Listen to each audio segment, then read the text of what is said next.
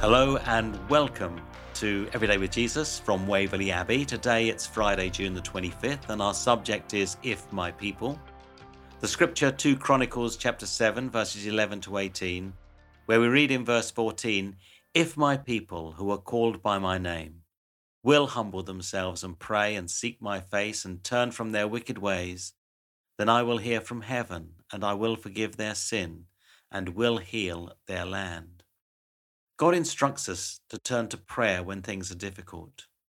In an increasingly self-centered society, it's easy only to think of my difficulties. Yet, I have died with Christ and I no longer live, but rather Christ lives in me. The real difficulty is the state of our world.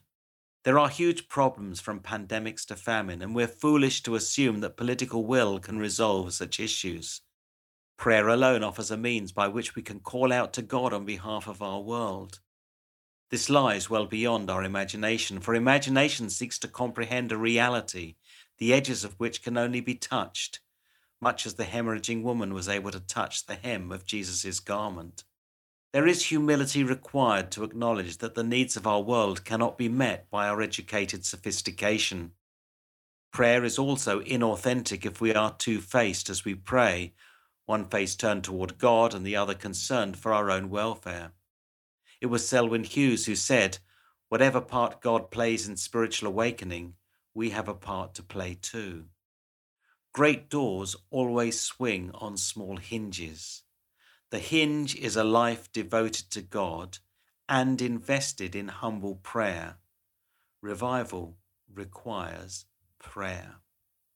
Now follow these thoughts through by turning to the Bible and looking up Isaiah chapter 1, verses 15 to 20, Matthew's Gospel chapter 9, verses 20 to 22, Romans 6, verses 1 to 14, and Galatians chapter 2, verses 19 to 21. At baptism, all sin is washed away. Sadly, as we journey through life, we get dirty. We don't need a fresh baptism, but we do need to repent and decide how far we want to pursue God. Let's pray together. Lord, help me to see by faith that through authentic prayer I can contribute to the work of God throughout the world. Amen. Now, as you know, we love to circulate Everyday with Jesus to everyone for free.